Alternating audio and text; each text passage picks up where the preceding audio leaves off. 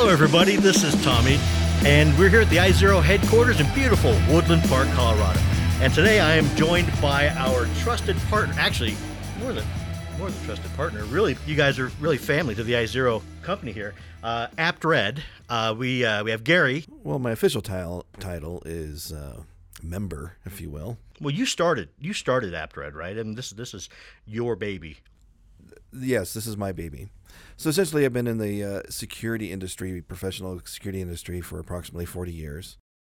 The first company I worked for in California was for 20 years.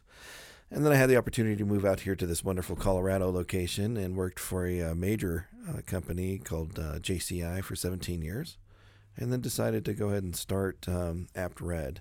It was definitely not one of my goals in life is to be self-employed, but with the direction of these larger integrators of higher volume and, in my opinion, less interest in meeting objectives, it became apparent that starting a new company with a focus of specializing in particular disciplines was necessary to provide a good high level of service. Had the opportunity to work with iXero.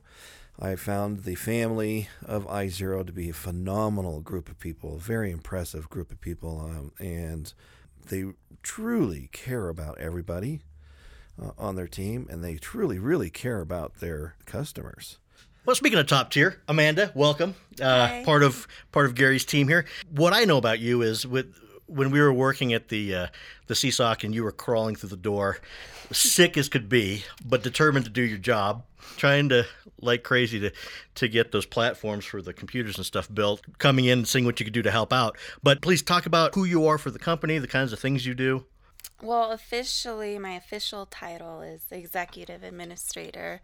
And then I've had the opportunity to branch out into other parts of what these guys do, and that's been most fun. Okay. I like that a lot. So always learning, always expanding your knowledge set. Every day. Absolutely. Okay. And Keith, you seem to be like the right-hand man.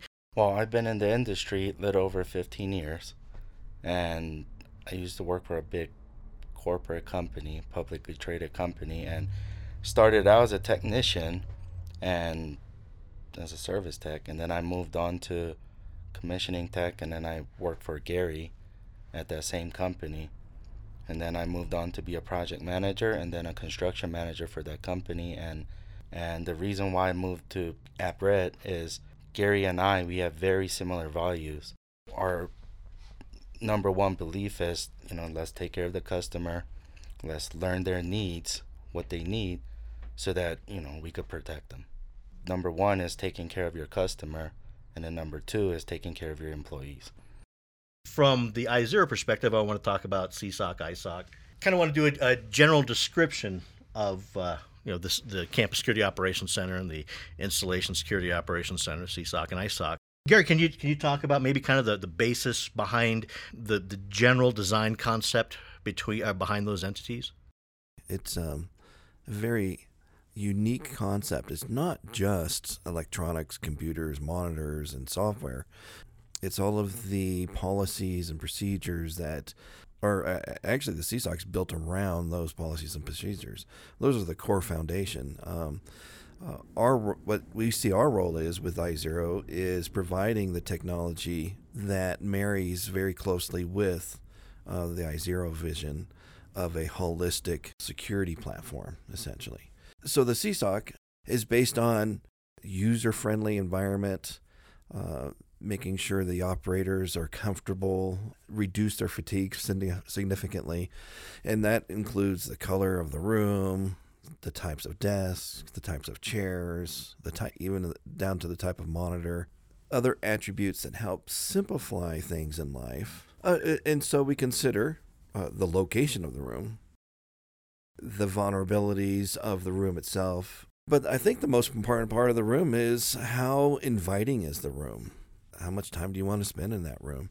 Because generally speaking, these rooms are fairly secure, but there's a lot of isolation, unfortunately. Well, we went and so we were given essentially a box to work within, and then we engineered the required spaces within that particular box. Yeah, so technology-wise, initially we got the room, and then the team came to Gary to ask about the design. So we brought up Beverly Hills. Beverly Hills is separated into 3 areas. One is the conference room, one is the operator supervisor, and one is the operator room. Initially getting inside is we provided a dual authentication, and then same thing in the most important area where the operators sit, where the infrastructure is. We provided a dual authentication in there also, so that it'll make it a little more difficult for any outsiders or whoever's not supposed to be in there. The infrastructure, what we provided, Gary had many discussions with different team to fusion everything. He spoke to everybody, and we provided a top tier servers, and it's not just one server, it was like 6 total servers to provide what was needed to make that fusion happen. And then same thing with the operators when they're looking at their video, when the video feeds are coming from different areas, that they have the highest quality monitors, several big screens and small ones for their desks. Amanda, I'm going to corner you on this. So we're talking about the desks, the chairs, and things like that. Like I said, you were the desk expert as you were suffering through your illness there. I got to be the expert, yes. So, what kind of furniture, desks, etc., were chosen, and why were they chosen as far as comfort, ergonomics, that kind of thing? So we chose sit-stand desks. That way the desk will move whether the operators want to stand up or sit down. Both of the sides of the desks would move up or down. And the desks are curved slightly too, so I think that makes it nice. For moving back and forth, looking at all the monitors, etc. Yes. Yeah, Gary was going to provide a bed also, but it just a cotton, just a blanket in the corner on the floor. I was voted down on the nap. bed. The bed was replaced by a conference table. We are just kidding about the bed. Yeah. What? No. With us, you had a kind of a whole lot of folks from all these different backgrounds coming in and working with you from iXero as far as the security piece goes. But really, you have done these kinds of fusion center type places outside of iXero. And so I would kind of like to hear your thought on the operations center role, what it links into as far as security goes for, well, in this instance, an installation or a school district. Well, like a single point of reception for all that information and then control for security. Yes. Essentially, it's the Security Operations Center is essentially that. What generally happens is that there might be events happening outside that need some additional monitoring, outside a particular building or campus, and those operators will pick certain select cameras to keep an eye on some crowds, and so and then what's critically important, in my opinion, is and I think of the opinion of many consultants, is reducing the amount of noise, unnecessary noise, that our security personnel are subjected to. So, for example, one thing that a lot of people think, let's throw up a bunch of cameras on all of these different monitors, and our security operators will be able to see something happening in the corner of their eye. And generally speaking, of that particular method of just attempting to monitor a bunch of different video feeds, and even just a single video feed, generally doesn't provide a very effective method of observation, because it becomes white noise in the background. There's a lot of redundancy and fatigue. So we use technology that's found more and more today to help bring to the attention of an operator or multiple operators of something happening. So, for example, suddenly a crowd starts to converge on one little spot or area. It'll automatically bring that camera up to an operator and say, hey, take a look at this. Consider what's going on here. Or We have multiple cameras monitoring particular fence lines, for example. Often, if an operator just pulls that camera up and they're just relying on somebody to detect somebody running across the field and jumping the fence, that will more often get missed than not. But if you use the technology to detect somebody running and crossing that fence and bring up that video to an operator, will provide a much more effective method to engage with that. So talking about the engagement with the equipment, tell me about the computer/human blend in the analysis piece of it. In what regard? There's a few things we consider. So you've got the software that'll pull in certain amounts of data and do this certain analysis, and then you've got the analyst over here who's going to come in and look at what's being spat out at him from the computer, and based on that make decisions for this or that, or retest the computer. How does that work? I'm just making this up. I'm spitballing here because I have no idea how that interface works. Well, there's dozens of disparate sources of information that provide an operator with security information. And the primary purpose of these systems is to collect, and through analytics and specialized software platforms, to analyze this information, do some predictive analysis, and then present to an operator, this is what we've detected, and present it to an operator. What do you think about it? How do you want to handle it? But the critical part of, once we present it to the operator, we also need to allow that operator to have very easy interfaces to touch dozens, if not hundreds, of different sources of information without having to switch from one screen to another and things like that. So we pull all these things together and package it up into a nice little single user interface for an operator, including bringing in the video, access control, door locks, other data sources. Key, you had talked about the 3 rooms. So you got the conference room, the supervisor room, and then the operation room. Can you give me kind of a brief description of each one of those? So the conference room is the first entrance. And that's where, if there's an emergency, that's where the critical people will sit down, look at the main screen, which there's a giant screen there. Could that also be used as like an incident command center? Correct. Oh, okay. Exactly. Yeah. Okay. Yeah, that's the word I was thinking, but it just wouldn't pop out. But correct, that's where they would plan all the situations going on. Okay. I'll call it the operator room. That's where all the critical infrastructure and all the operators are at. That's constantly looking at all the data. Yeah, that's where main things happening. And then there's another room that is the operator supervisor, who will be the main guy that would analyze certain kind of critical data from the operators when they pass it on to him or her. Each desk has their own individual set of monitors. However, they can control all of the larger format monitors from that one particular workstation. Okay.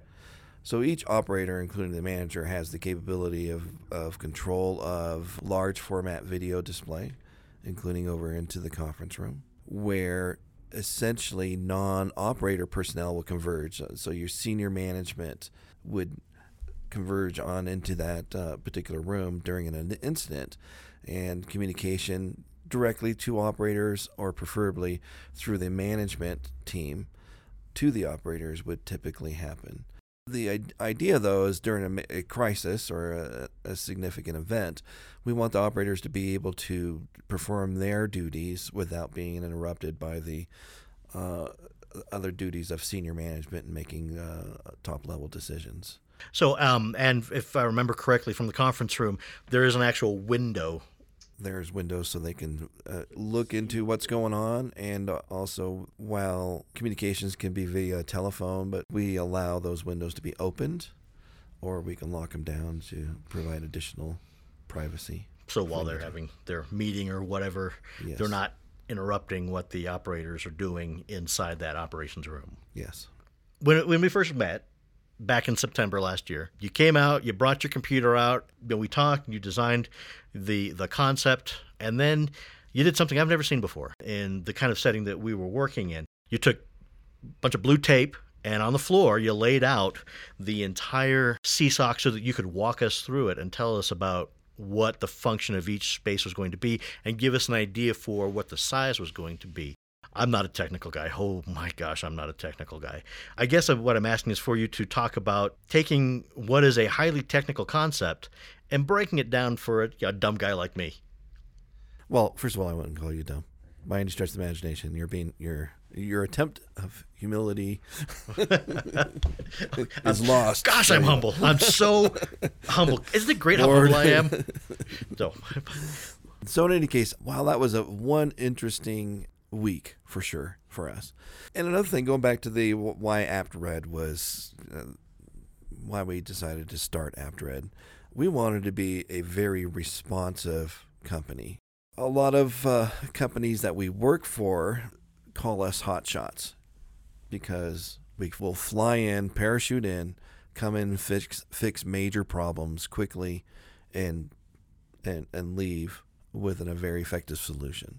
We were called by Jason with iXero, contacted us, and within 24 hours, we came out to the site, and Jason and team met with me to discuss your vision and how we can apply our experience in security operations centers to the iXero, the CSOC concept. And it was a great marriage, I thought. And I listened to your vision. And when I say yours, as in iXero, I was given a space. Here's your space that you can work within. Drew it up on some AutoCAD. Laid it out, like you said, with the blue tape. Because generally, when you're working within a computer environment, the physical size of things typically get lost. And also with the intention of, here's a design concept that I had envisioned. What do you think of it? And so we walked the iXero team through the glass house.